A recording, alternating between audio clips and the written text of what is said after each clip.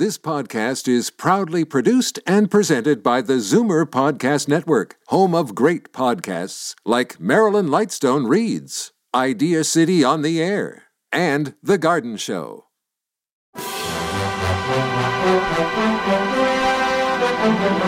It's Zoomer Radio's Theater of the Mind with Frank Proctor.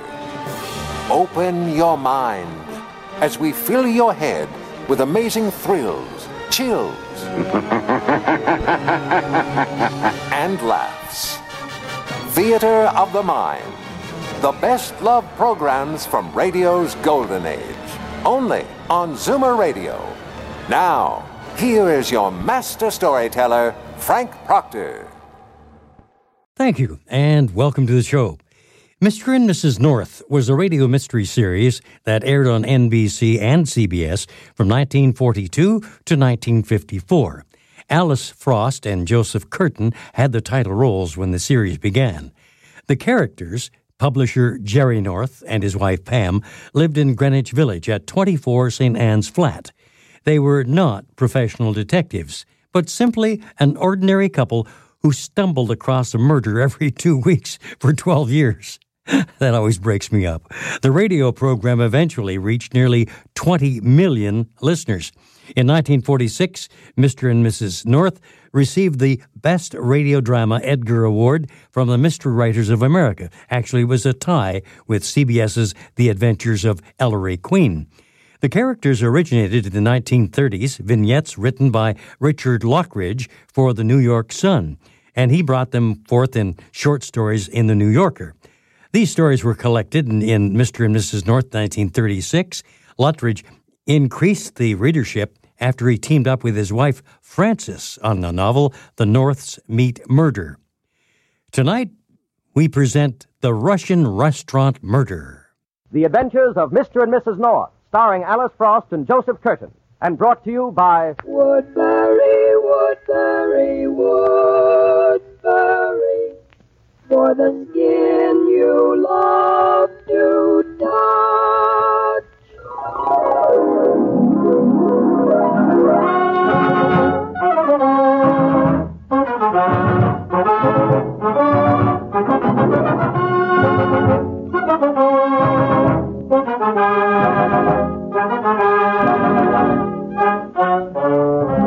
Jerry and Pamela North, those lovable, laughable solvers of mysteries. For years you've read about them in books and magazines. You've seen them on the stage and on the screen. Now here they are in person in The Adventures of Mr. and Mrs. North.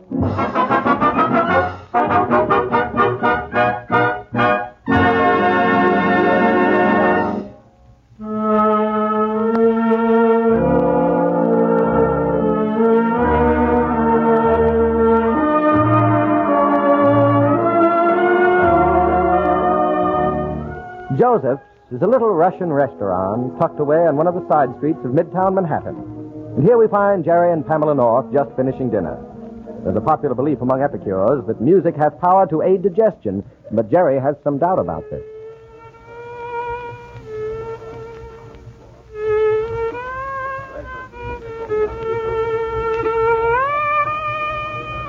Oh, boy, listen to that fiddle. No wonder there's hardly anybody in the place. Shh, Jerry, I want to hear. What? Pam, please, it's dreadful. But, Jerry, that poor fellow's playing with his heart. Oh, that's it. I was blaming it all on the violin. I suppose if a swing band were going full blast, you'd think it was dandy. Well, at least I could keep time while I chewed. Oh. Come on. Are you finished? Let's get out of here. All right, dear. Oh, waiter. Oh, waiter. Here, let me help you with the coat, dear. Gentlemen, lady, it was all to your satisfaction? Yes. Oh, yes, thank you. My wife even likes the music. Oh, thank you. Thank you. Dmitri, enough. Go back to the kitchen. Oh, does he cook, too? Dmitri? Oh, no. He washes the dishes. My wife, she cooks. Oh, are you the proprietor? No, lady. I own the restaurant. Oh. I am Joseph. Dmitri is my brother. Vasya is my wife. I see, a family affair. I suppose the girl in the check room is your sister. No, that is not possible. But the doorman, he is my uncle, Vasov. Oh, how nice. Isn't that nice, Jerry? Mm-hmm. Oh, dear, will you give me a coat check? My compact's in your overcoat pocket. Yeah? Well, let's see. Oh, here it is. I'll fix my face while you're paying the check. See you in the lobby, Jerry. Now, gentlemen, let me see. Have you the bill?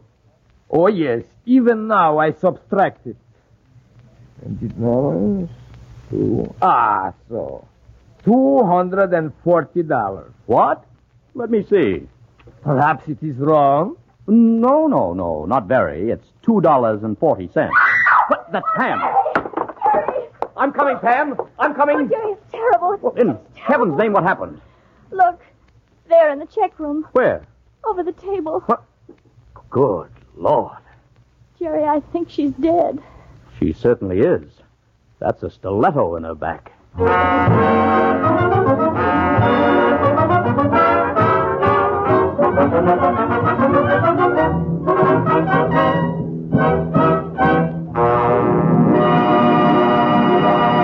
We'll rejoin Mr. and Mrs. North in just a moment. But meanwhile, ladies, do you realize for just 10 cents you can buy a trial-sized jar of Woodbury cold cream, a cream proved to give as fine or even finer beauty results than the costliest creams? And I mean proved. Proved by a test among more than 1,000 women. These women use 6 leading creams, including Woodbury cold cream and some of the costliest brands you could name. The creams were all in plain, unlabeled jars. Yet the majority of the women picked one cream as definitely best, Woodbury cold cream. Actually, they preferred Woodbury even to those costliest creams. Well, here's why Woodbury is so outstanding. Its 4 special ingredients and its fine oils cleanse thoroughly, leave your skin feeling gloriously fresh and clean. They lubricate, help ward off aging dryness. They make your skin gorgeously softer and smoother. And besides, there's an element working in the jar to keep the cream absolutely pure, and no other cream at any price has that. Why not send out now for Woodbury cold cream? If your skin isn't lovelier after using it only 7 days, return that jar to Woodbury at Cincinnati, Ohio, and you'll get double your money back. Regular sizes at 25 cents, 50 cents, 75 cents, and a big economy jar at $1.25. Remember, Woodbury will save you so much compared with your former expensive cream that you can buy more war stamps and bonds. And Uncle Sam will like that. Tonight, start using Woodbury. That's Woodbury, Woodbury cold cream.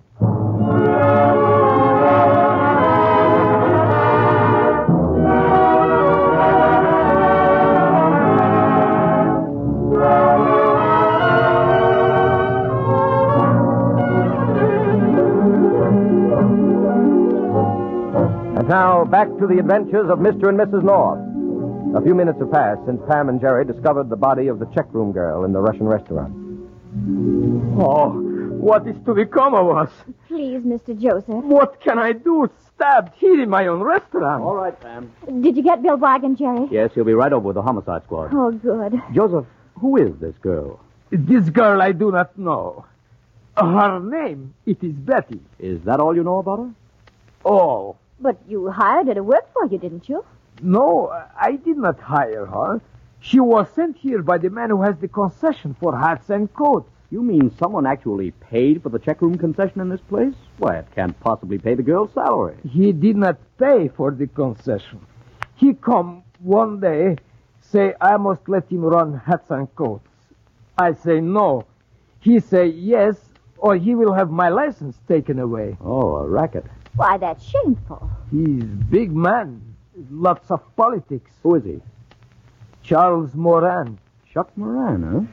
Jerry, isn't he the man who runs the Club Rouet? Yes, and a lot of concessions and hotels and clubs around town. Now I see why he's got a monopoly. I wonder if... Jerry, look. There's her purse hanging on the hook. Couldn't we go through it? Why, yes, I guess we can. Wait a minute. Oh, Jerry, be careful. Don't touch her. Don't worry. Look how she fell forward across that little table. I'm afraid Wigan won't find many clues. Why not, Jerry? Whoever did it must have slipped in quickly, plunged that stiletto into her, and gone out just as fast.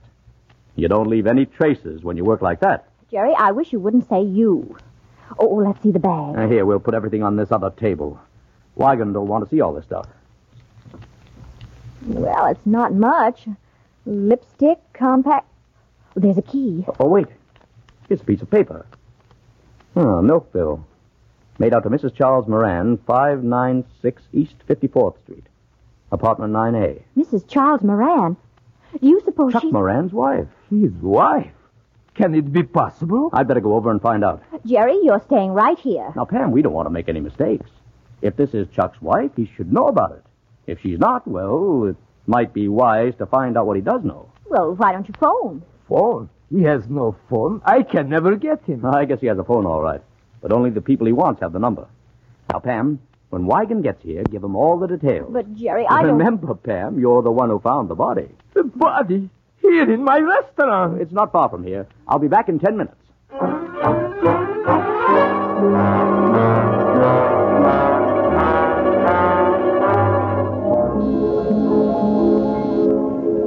Take it easy. I'm coming. Well, Excuse me, is this where Chuck Moran lives? right. Is he in? Who wants to know? My name is North. Gerald North. Oh, you a friend of Chuck's? Well, I've seen him around town. I'm a publisher. Oh, you publish those detective stories, don't you? That's right. Oh, say, I was just reading that one, The Kiss of Death. It's swell. It has been rather successful. Well, say, come on in. Chuck ain't here right now, but he ought to be along any minute. Thanks. Are you Mrs. Moran? Do I look it? Well, No, I'm Francine Laporte. I sing at the Club Rouet. I thought you looked familiar. I've enjoyed your singing. Oh, thanks. Well, sit down. The sofa ain't busy. Have a drink? Not now, thank you. Well, you better. Chuck may not show for a while. Well, then, I really can't wait. Oh, come on. Sit down. Oh, scat, Pinky. That cat is all over everything. You know, Mr. North, another one of your books I liked was Murder in the Mint. Gee, I didn't know who done it until the last page. Yes, Herman is a good writer. But what I came to see about was Mrs. Moran. Oh, Betty? Yes, do you know her? One of my best friends. And let me tell you, she's got brains. She can figure out those detective stories where I can't. Her only trouble is money. Money? Yeah, you see, Chuck's the front in the concession business, but Betty runs it. She keeps all the check girls in line, you know, hires them and fires them, and, well, she squeezes the nickels till the buffaloes yell. I see. Yeah, right now she's doing a little trick herself in a little Russian joint because, well, it don't pay to keep a regular girl there. She and Chuck get along all right, don't they? Why, Say, why all the interest in Betty? Oh, nothing, just inquiring. Well, I don't know what you're after, so I ain't going to talk out of turn. You'll have to wait for Chuck. Well, I really must be going, Miss Laporte. Oh, stick around. I'm leaving in a minute for my act at the club, but we could spend a little time talking about murder stories. You got any new ones coming up? Several. I'm afraid I'll have to go now. Oh, I'm sorry. Somebody's going to step on that cat's neck someday, and that'll finish him. Tell Chuck I called, will you? Sure, tall and handsome. And drop round the club sometime, huh? I'd be delighted, Miss Laporte. Oh, call me Francie. Everybody does. All right, Francie. I'll be seeing you. Okay, big boy.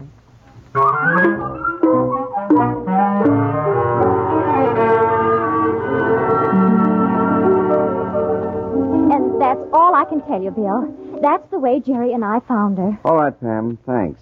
The medical examiner's busy in the check room. Maybe he'll turn up something. Hey, Mullins. Here, Lute. Bring in that big Russian. You mean the doorman with the fur hat? That's right. Okay, Lute. Jerry didn't seem to think that you'd find many clues, Bill. He said that the way the murderer worked, he wouldn't have time to... Lieutenant Wigan, here's something you might find interesting. What's that, Doc? When I moved the girl's body, I found this menu on the table under it. She was trying to write a message when she died. Yeah. Oh, let's see, Bill. Scroll from one end of the card to the other. W-O-M-E-N. Women killed me. Women? Gollies. That means the girl didn't know who her assailants were. If she had, she would have tried to write out their names before she died. You can move the body any time you want, Wigan. The stiletto did the trick, all right. I'm going down and file my report. Okay, Doc. Good night. Bill, I can't believe a woman could be so cold-blooded. They come always, Pam. This girl didn't know who they were, so that rules out friends. Let's see. This way, Cossack. I come. Lieutenant wants to see you. Puchikatovich. Tovarishchi. Hello. What's your name? It's Vasov, Lute. Were you on the door outside all evening, Vosov? I was, for truly. You see any women come into the restaurant? Women, yes. Women. Men, too, also. I mean just a party of women, 2 or 3. They must have come in and left immediately. Women, yes. Men, yes. Not very definite, is he? Yes. Think you could identify these women if you saw them? Perhaps yes, perhaps no. Women come, go. Yes, many. Well, I guess it was one of them. All right, Vosov. You want to hold him as a witness, Lute? Yes, take him to headquarters, Mullins. Right. Come on, Cossack. We don't want to lose you. Now, Bill, here's what I think you ought to do. Find out if any of the girls working in these concessions had it in for Betty. Please, and then Pam, just a minute. I've got to think this thing out. Hello, anybody. Oh, Jerry. What success? Did you find Chuck Moran? Hello, Jerry. How are you, Bill? Jerry, I'm asking you a question. Did you find Mr. Chuck? No, dear, he wasn't home. But I did find out the dead girl is his wife. Chuck's wife, are you sure? Yes, Bill. Name's Betty Moran. Where's Chuck? The girl in his apartment said he was due there in a little while. The girl? Okay, I'll give orders to have him picked up. I'll be back in a minute. Jerry, who is the girl? Francine Laporte. She sings at the Club Rouet. Francie. And is she a redhead, dear? Why, yes. How'd you know? There are red hairs all over your coat. Hairs? Jerry, what were you doing up there? Oh, they came from that cat in the apartment. A cat, huh? Yes, a cat named Pinky. Yeah. Jerry, you haven't answered my question. What were you doing up there? Oh, nothing. We talked about Moran and his wife and about detective stories. Detective story. In the old days, it used to be etchings. Now, Pam, for goodness sake. Oh, you needn't get so flustered, Jerry. Oh, who's flustered? You are, darling. Is she good looking? In a way. I see. Do you think she killed Betty? She? Well, Pam, whatever gave you that idea? Bill Wigan had a menu with a message that the murdered girl wrote on while she was dying. It said, "Women killed me." Women? Yes, and this Francie may be one of them. Well, that doesn't seem possible. Jerry, you're a very poor judge of women. You never can tell when they're lying to you. Now, Pam. Come on, Jerry. We're going over to that apartment. I want to talk to Miss Francie Laporte. You can't. She's at the Club Rouet by this time. All right, then we'll go to the Club Rouet. Come on, Jerry.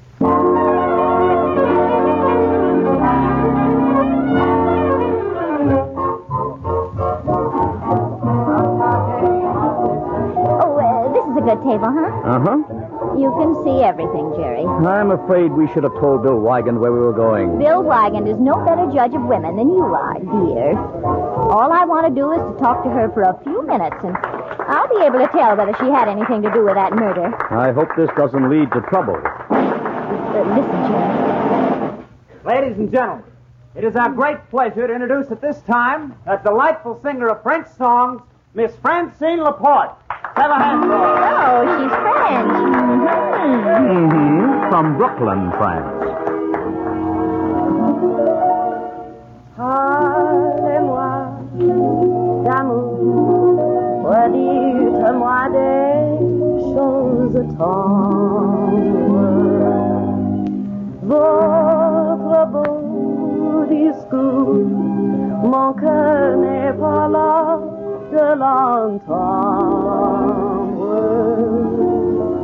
She's very attractive, isn't she, Jerry? What? Oh, yes, she is, dear. Jerry, you don't always stare that way when you listen to music. Well, it's a bit different from Dmitri and his fiddle. Well, she's not singing from her heart. Jerry, she sees you.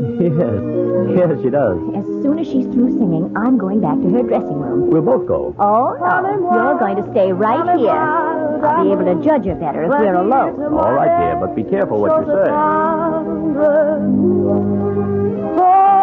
Votre beau discours, mon cœur n'est pas là de l'entendre.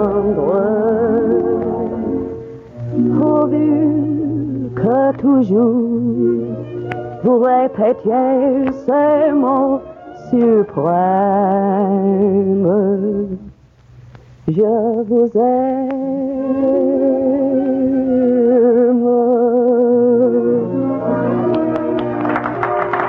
Beautiful, Francie, beautiful. No encore, Joe. I gotta beat a play a dance number, will Okay, Francie. 63 from the top, boys. You ready? 1, 2.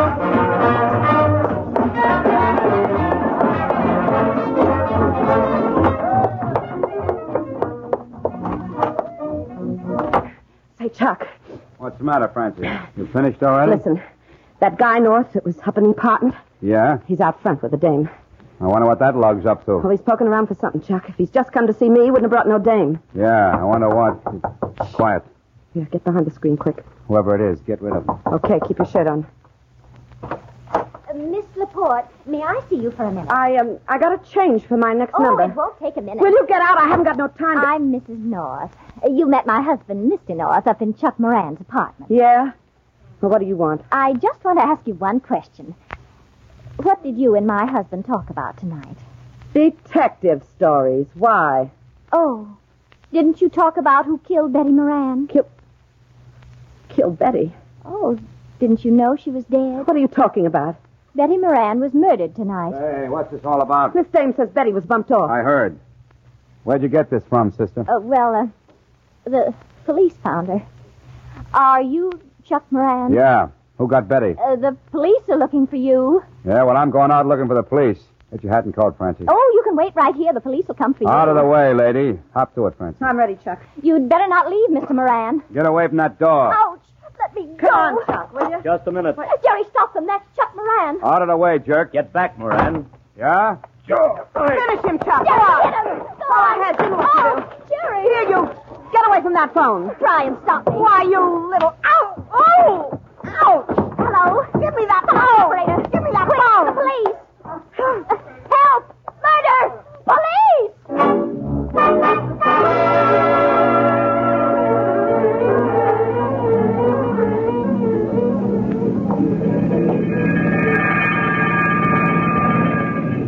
Jerry, are you sure you're all right? Yes, dear. Good. I want to look out the back. Oh, gollies. Jerry, you know this is the first ride I've ever had in a patrol wagon. I hope it's not your last. Shut up, Moran. You gonna let him get away with that, Chuck? I'll kick his teeth in. Jerry, look out. I'll handle him. Oh, you're Go ahead, Chuck. Hey, pipe down. Get him, Jerry. Break it up, Go on, or I'll hit break him. it up with my stick.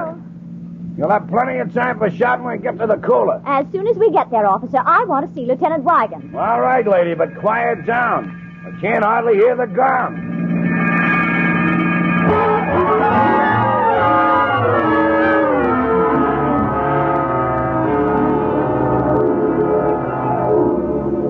Hello, Doc. Oh, Lieutenant Wigan. Came down to the morgue here to take a look at them. Well, there they are, in the trunk.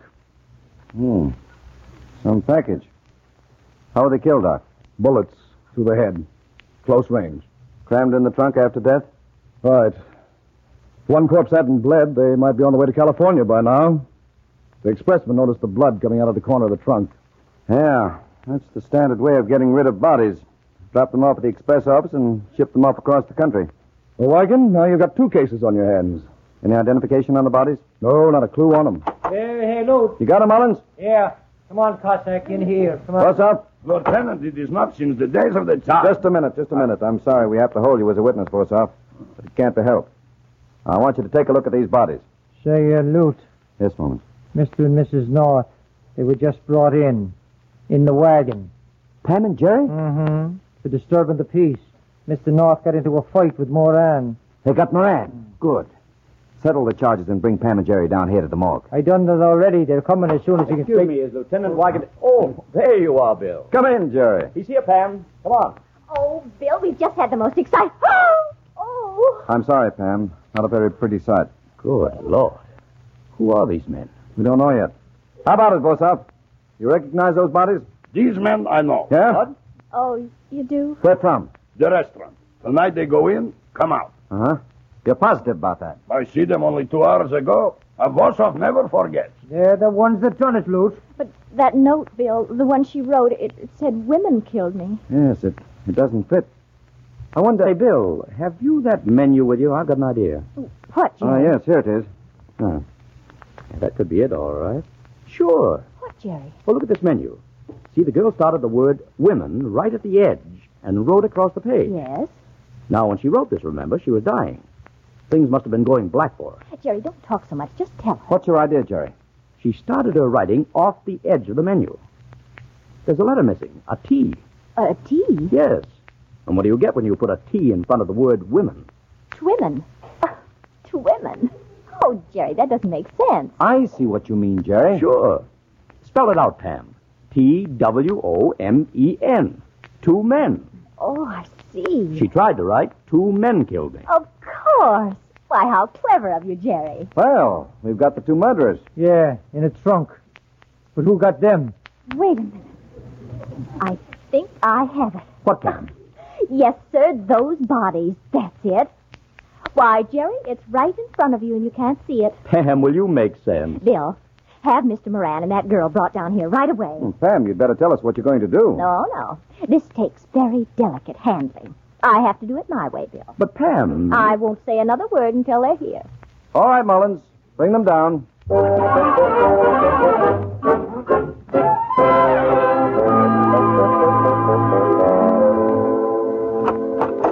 on, in here, both of you. Come on. Say, what's this all about? We're going to find out right now, Moran.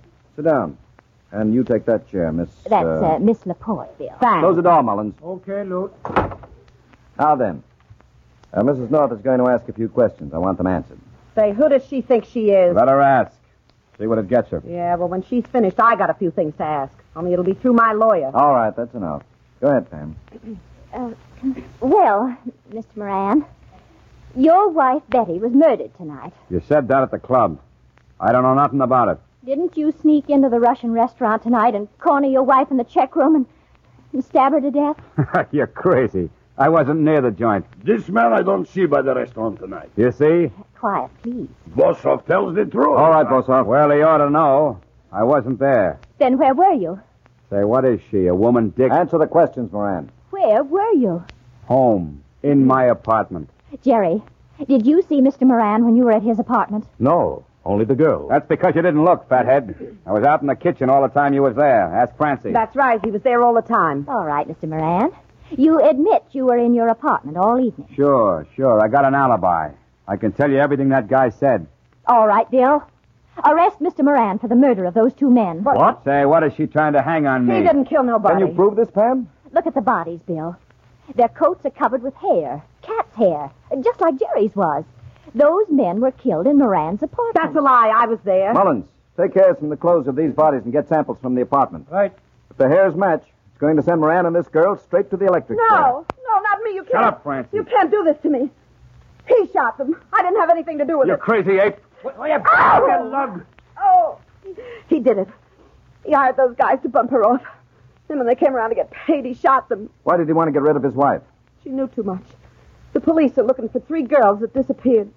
Girls that used to work for Moran. I don't know what happened to them, but Betty did.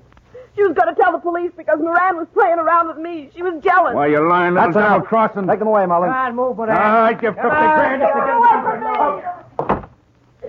Well, Pam, that was a smart piece of detective work. I'll say. How did you know about the cat's hairs? Jerry had them on his coat. Thank heaven. Thank heaven is right. It solved the case. Oh, I don't mean that, Jerry. I mean, thank heaven they were from the cat, not that red-headed Francie.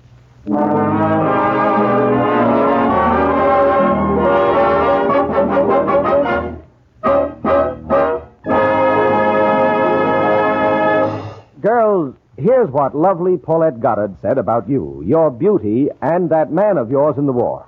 She said, He's fighting for you. It's up to you to look the part. Why not see how my 3-minute care with Woodbury Cold Cream will help keep your skin smooth and enduring? I call it WBNC. That's short for Woodbury Beauty Nightcap. Try it. and lovely Veronica Lake says the same. These gorgeous stars prefer inexpensive Woodbury Cold Cream. For it's true, you can't give your skin better care at any price. And yet Woodbury costs just 10 cents to $1.25. And here's special help for women with extra dry skin. Help you need right now when winter weather can coarsen your complexion terribly. It's Woodbury Dry Skin Cream, and it costs just 10 cents, 25 cents, 50 cents a jar. Try this exceptional cream. See for yourself how it helps eliminate those dry skin lines that tend to make a woman look older. Helps bring back supple softness to rough, dry skin. Ask for Woodbury Dry Skin Cream.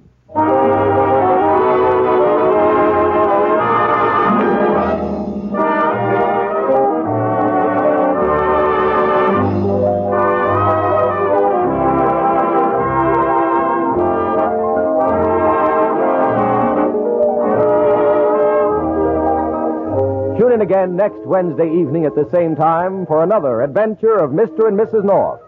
Pamela buys a turtle and a spy plot snaps in her face. For thrills and laughs, be sure to listen, won't you? This is Ben Grauer saying goodnight for Woodbury, Woodbury, Woodbury, for the skin you love to touch.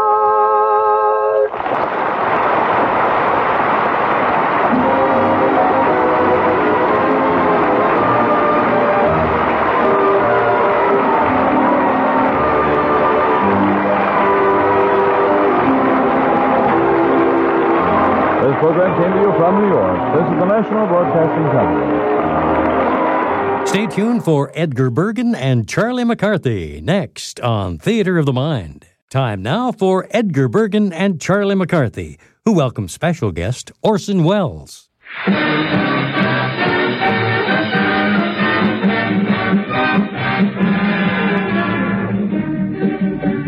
The makers of Chase and Sanborn Coffee bring you Edgar Bergen, Charlie McCarthy, and Mortimer Snerd with Ray Noble and his orchestra, Joan Merrill, yours truly, Jim Amici, and Charlie's special guest, Orson Welles.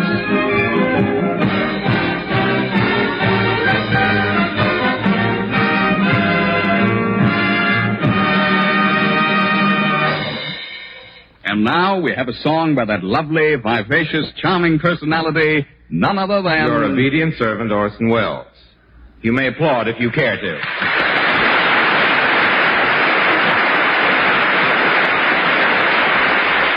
What is it? That's quite all right, gentlemen. Don't bother to curtsy. Orson Welles. Long time no see. But not long enough. Yeah. Charles, it's indeed a great pleasure to meet my old compatriot and worthy opponent of many a battle of wits. Yeah? Gee, do you mean that, or is this a booby trap? Yeah, Charles, I really mean it. Well, that's nice, gentlemen. Then we should have a very pleasant reunion this evening. Oh, I'm sorry, Edgar, but I must hurry off to give a very important lecture at the museum tonight. You give a lecture at the museum? Yes. I'll have you know I have brains. I'm not just a pretty face. No, you're not, no. Charlie, let's attend Orson's lecture tonight. Yeah, that has possibilities, yeah. I doubt if you can find me. I'll be on the third floor among the anthropoid apes. Well, wear your hat so we'll know you. We have very funny lines here tonight, don't you? Yeah. Please, stick to the script, Orson. Maybe you can't read. Oh, no. Well, I shall prove it. I shall prove it by doing a reading as only Orson Welles could do it. Would you like to hear a soliloquy from Hamlet or a speech from Julius Caesar? I'd like to hear a song from Joan Merrill. Oh, that's nice of you, Charlie. I'll be glad to sing for you. You mean I don't give my reading? No. Very well. May I say it was nice being among friends, even though they weren't mine. Goodbye.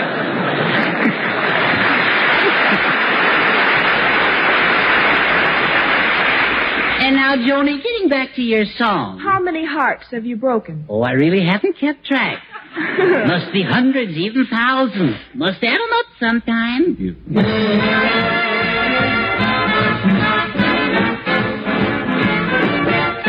How many hearts have you broken with those great big beautiful eyes? Those great big beautiful eyes that tell such beautiful lies. How many times have you kissed somebody like you kissed me just then? I don't believe you mean it, but baby, kiss me again. How many hearts have you stranded on the dreamy road to romance? Baby, I'll take a chance. I need some lovin'. I just can't resist you, even though I'm wise. To how many hearts you have broken with those great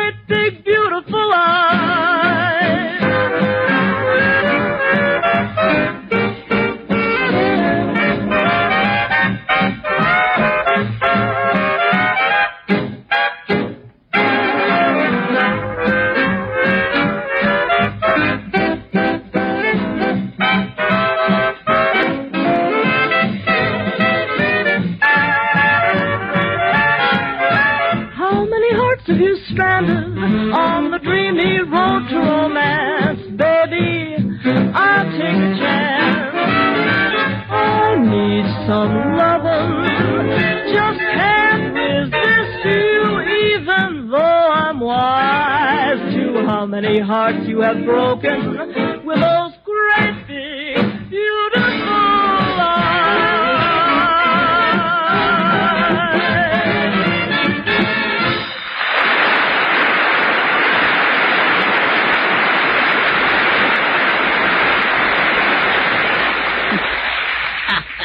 Oh, Mr. Bergen? Yes, Charlie?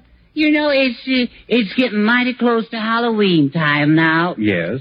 And I was wondering what you were going to do to make my Halloween a happy one. I see. Just wondering how much you were going to do, that's all. I see. Well, of course, Charlie, I do want to do something. Oh, I just knew you'd come through. Yes. Could you give me an inkling? Well, yes, I know what I'll do. What? I'll tell you a ghost story. A ghost story? Yes. Can you afford it? Oh, yes. I say, Edgar, old boy, couldn't you tell us one now?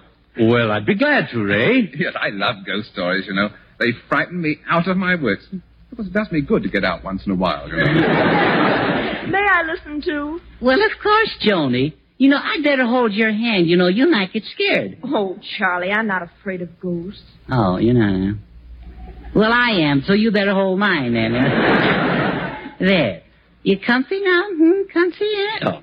Now, first of all, do you folks believe in ghosts? I hardly believe in people. All right. Well, you believe this one because it's not only a ghost story, but it's an actual experience. Yeah. They all start that way. This one is an actual experience. Tell it, don't sell it. All right.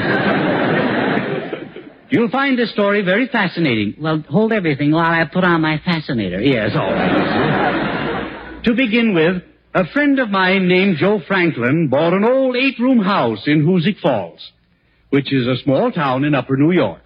How far is Hoosick Falls? From where? Thank you. Doesn't seem like the right answer. No. Well, anyway, my friend bought this old 8-room house. Was it a 2-story? No, it's a ghost story. All right. As a matter of fact, Joan, it was a 2-story house. But the upstairs was never used. Why? Because there was a rumor that it was haunted. It was, huh? Yes. It was what? Haunted. Inhabited by ghosts. Yeah, but look, didn't Joe Hoosick know that before he bought the place? Well, yeah. Well, no, Ray, his name is Joe Franklin, and the house is in Hoosick Falls. I see. Yeah. Well, you want to watch that, Edgar? Yes, I will. Careful. You may. Well, no, he's really sharp. Yes, yeah. Did Joe Falls know that when Hoosick was haunted? Oh, now, please. The name is Franklin, and the house was in Hoosick Falls. Well, don't get sore. It was an 8-story, 2-room house. No, I mean, no. But you mean it was an 8-house, 2-story room? Yeah, no. Sounds very unlikely. Yeah. Anybody live in it? Well, of course. Hoosick lived downstairs.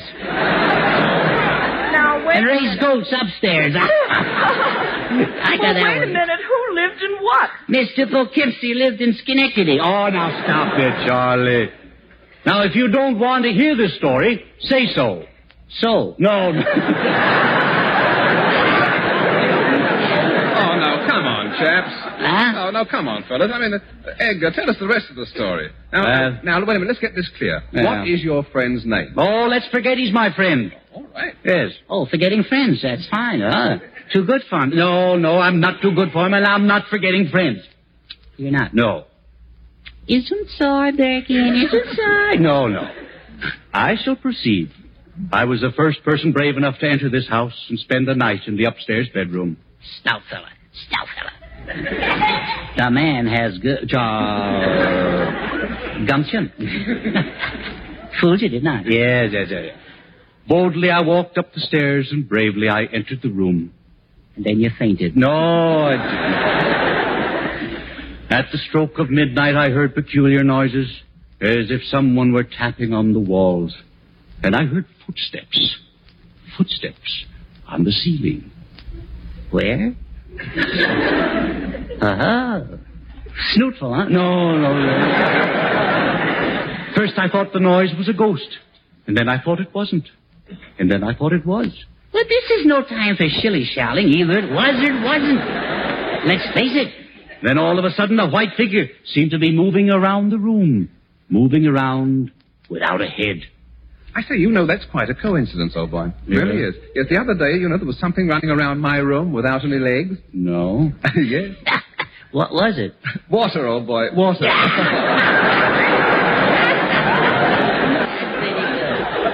Well, that settles it. Settles what?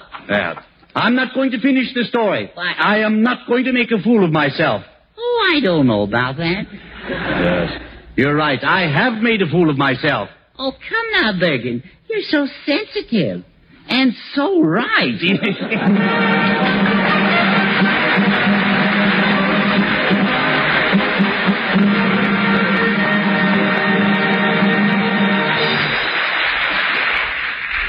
Oh, Jim, Ray. Yes, Edgar. Yeah, I want you to both keep Tuesday night open. I've decided to give Charlie a Halloween party and surprise him. Why, certainly, Edgar. I'll be glad to come. Yes, me too. I say it sounds awfully jolly. Are we going to play games? Yes, and I also want you to wear costumes. Oh, fine. I'll wear my dark brown suit, put a lump of sugar behind each ear, pour cream on my head, and come as a cup of Chase and Sanborn coffee. No. And I'm going to put a candle in my mouth and come as a Johnny Lamp. Yeah. A Johnny Lamp. Yeah, Johnny Lamp, yeah. No. You mean a jack-o'-lantern? Yes.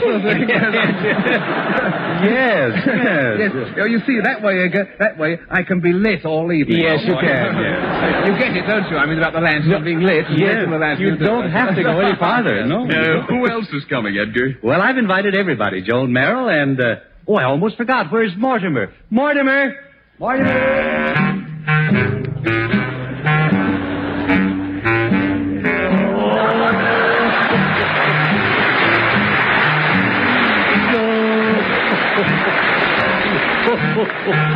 Help. Is you ain't, my Bergen. All right. Well, Mortimer. Yeah, that's me. Yes. Say, I want to tell you. Oh, quite. Now, sure. Mortimer, I'm giving a party. Well, that's nice. Yes. Who's it for? It's Halloween. For Halloween. Well, I don't believe I know him. It's a Halloween party. Oh, I see what you mean now. Yes, and you're invited. That's nice, ain't it? Well, of course it is. Do you want me to wear a false face?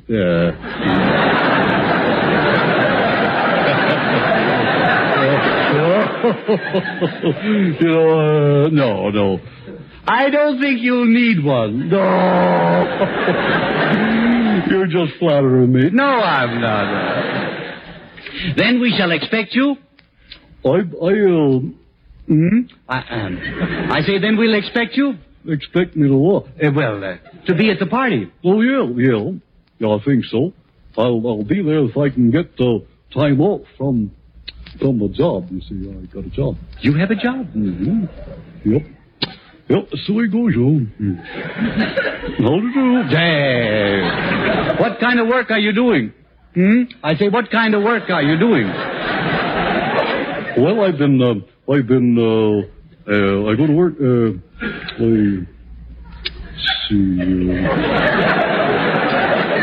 what was the question?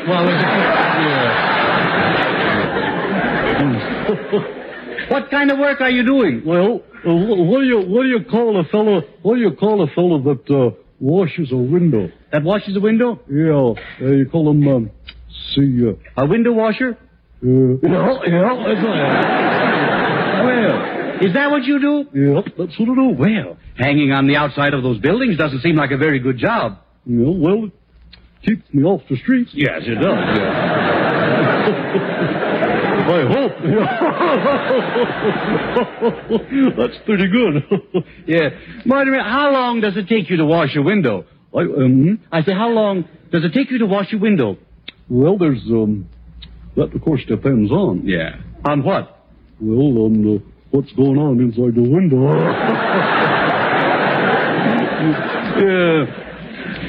Do you get paid by the window? I say, do you get paid by the window? No. You get paid by the boss. By the boss, yeah.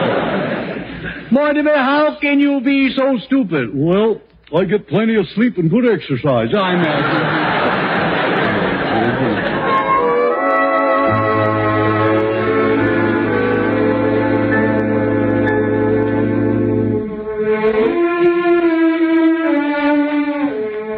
From the song by the same name, the sweet music of Ray Noble and the lovely voice of Joan Merrill combined in Sweet and Lovely.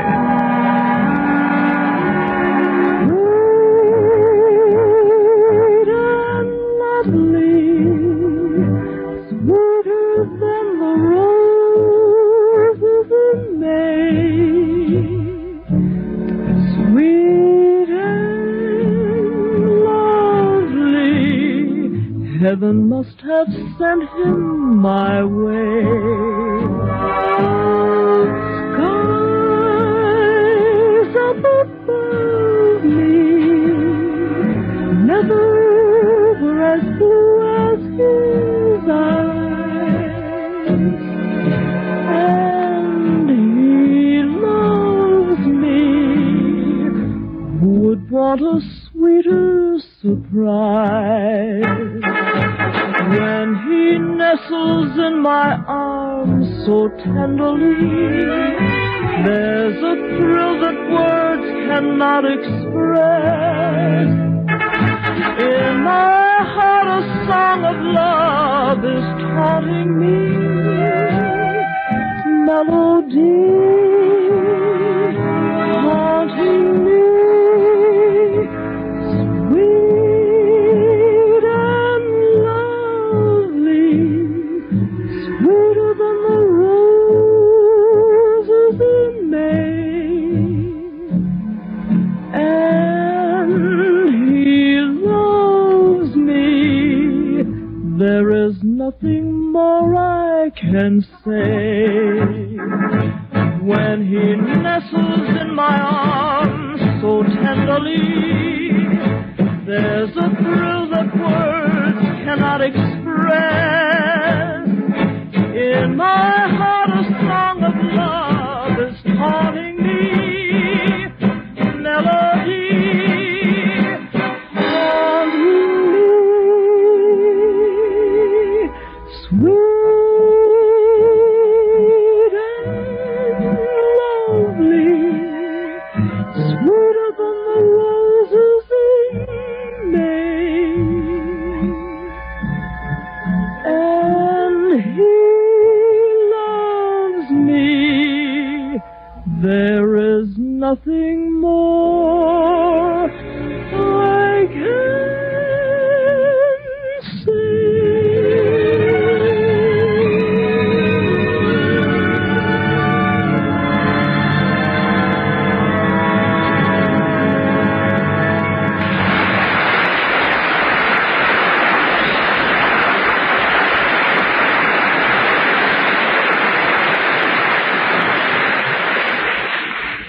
This is it, fellas. Sure, this is it. And here's the entrance right here. Yes, but are you sure Mr. Wells is here? Well, it says Museum of History. Come on, let's go in, huh? All right. Well, you know, fellas, this should be interesting. I hope it's free. Right this way, gentlemen. Buy your tickets here, buy your Oh, you tickets gotta here. buy Step tickets, right up. I see. Yeah, Ray, you and Charlie go ahead. I got a stone in my shoe. Oh, come on, Bergen. He always pulls that near a box office. I say, how much are they? 25 cents, children 10 cents, babes in arms free. No, you don't, Bergen. Put me down. All right. Put me down. That'll be 60 cents, bud. But yes, 60 cents. Yes.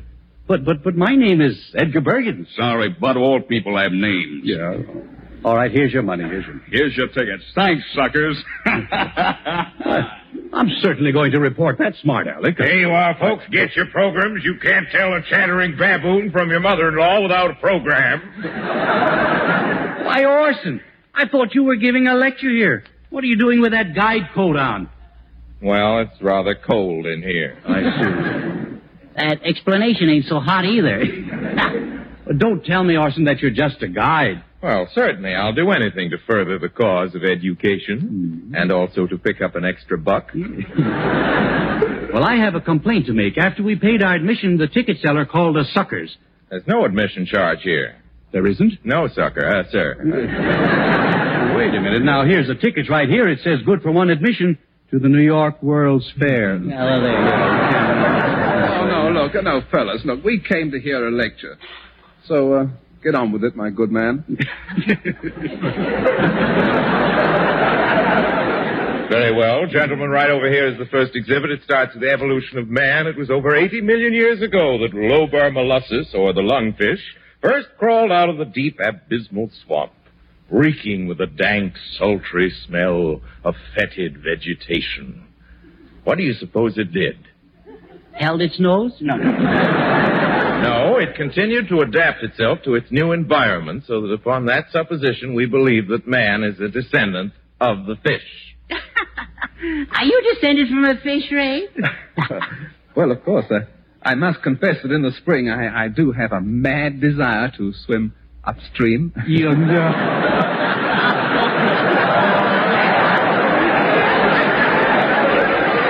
On my left, we have the mastodoni, the triceratops, and the monoclonias. Leaving on track two. And in this group are the tyrannosaurs, the brontosaurs, and the dinosaurs. And a whiskey sour. Make it two. Please, quiet. Are there any questions? When did they live? Well, they were here as recently as 15 million years ago. Oh, it's a shame. We just missed them. I say, was this fossil a man-killing beast? No, this was a docile fossil. Yeah. And stop feeding it peanuts. Can't you see it's only a skeleton? I know, old chap. I was only feeding him the shells. Well, in that case. Now, let's all get back to the Miocene age.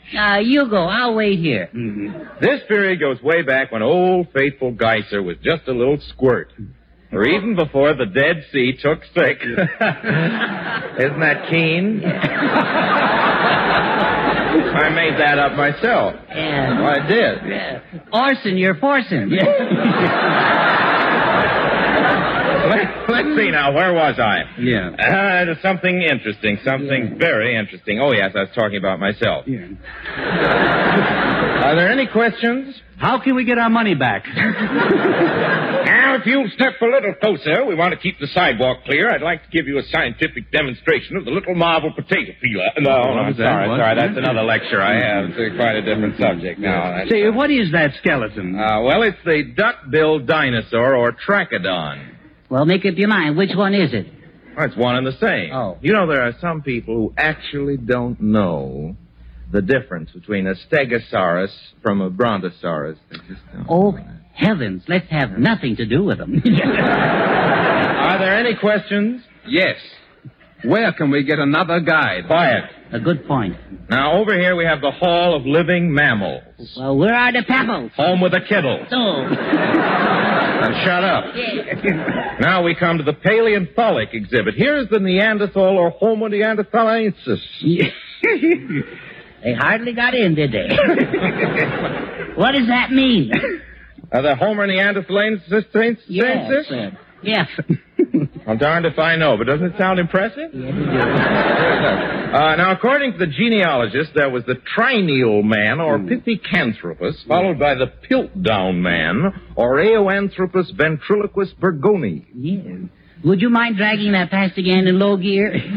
Quiet, please. You're so noisy I can't hear what I'm saying. You're not missing a thing. Now, in this case here, we have the perfect example of the pre-Neanderthal man, or missing link. Yeah, but Professor... Notice the expressionless eyes, the receding forehead, and the flat cranium. Yes, but Professor... It's the most illiterate face I ever looked at. I got a TL for you. You're looking in a mirror. Yeah.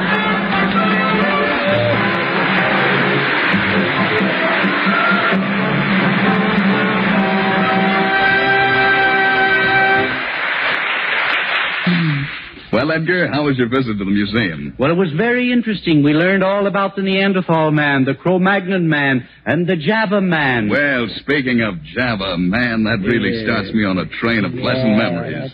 Of good food, good company, and your own good pleasure at sight of a cup and saucer. The sight of your coffee cup is a promise, too, when there's Chase and Sanborn coffee on hand. The promise of all the coffee satisfaction a cup can possibly hold. So fill it up, drink up, and have another. Enjoy the richer, more flavorful blend that made the second cup famous. Through the past 80 years, Chase and Sanborn flavor has made history, become a tradition. And in the past year, more people changed to Chase and Sanborn coffee than to any other kind on the market.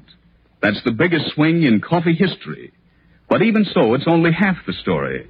Besides that, in the hotel and restaurant field, where coffee simply has to be good, Chase and Sanborn are the leading coffee roasters. You're entitled to all this extra goodness, so make sure that you get it. Ask your grocer for delicious Chase and Sanborn coffee every time. Well, Charlie, after visiting the museum, I suppose you can tell your schoolmates where all the prehistoric monsters came from now. Yeah. Yes, from the Prehistoric Club. No. No, they came from the Ice Age. Yeah. And that was way back when Mother Nature, for thousands of years, wore an ice cap. Oh, she must have had a terrific hangover. Yes. And do you realize those dinosaurs we looked at in the museum? Yeah. Do you realize that they weighed 30 tons? No. Yes, 30 tons, yes. Is that strip? Yeah, the strip, yes.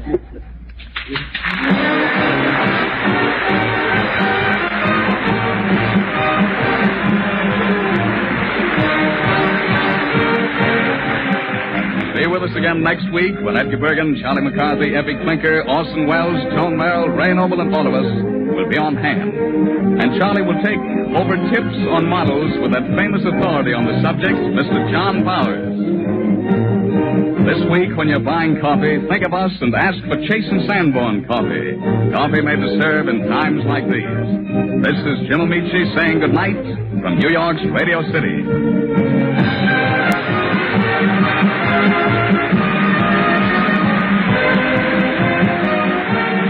Thank you for listening. I hope you'll be with me next week as I uncover more gems from the golden age of radio.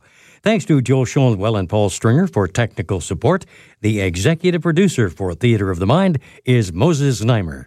I'm Frank Proctor. Have a wonderful weekend. This podcast is proudly produced and presented by the Zoomer Podcast Network, home of great podcasts like Marilyn Lightstone Reads, Idea City on the Air, and The Garden Show.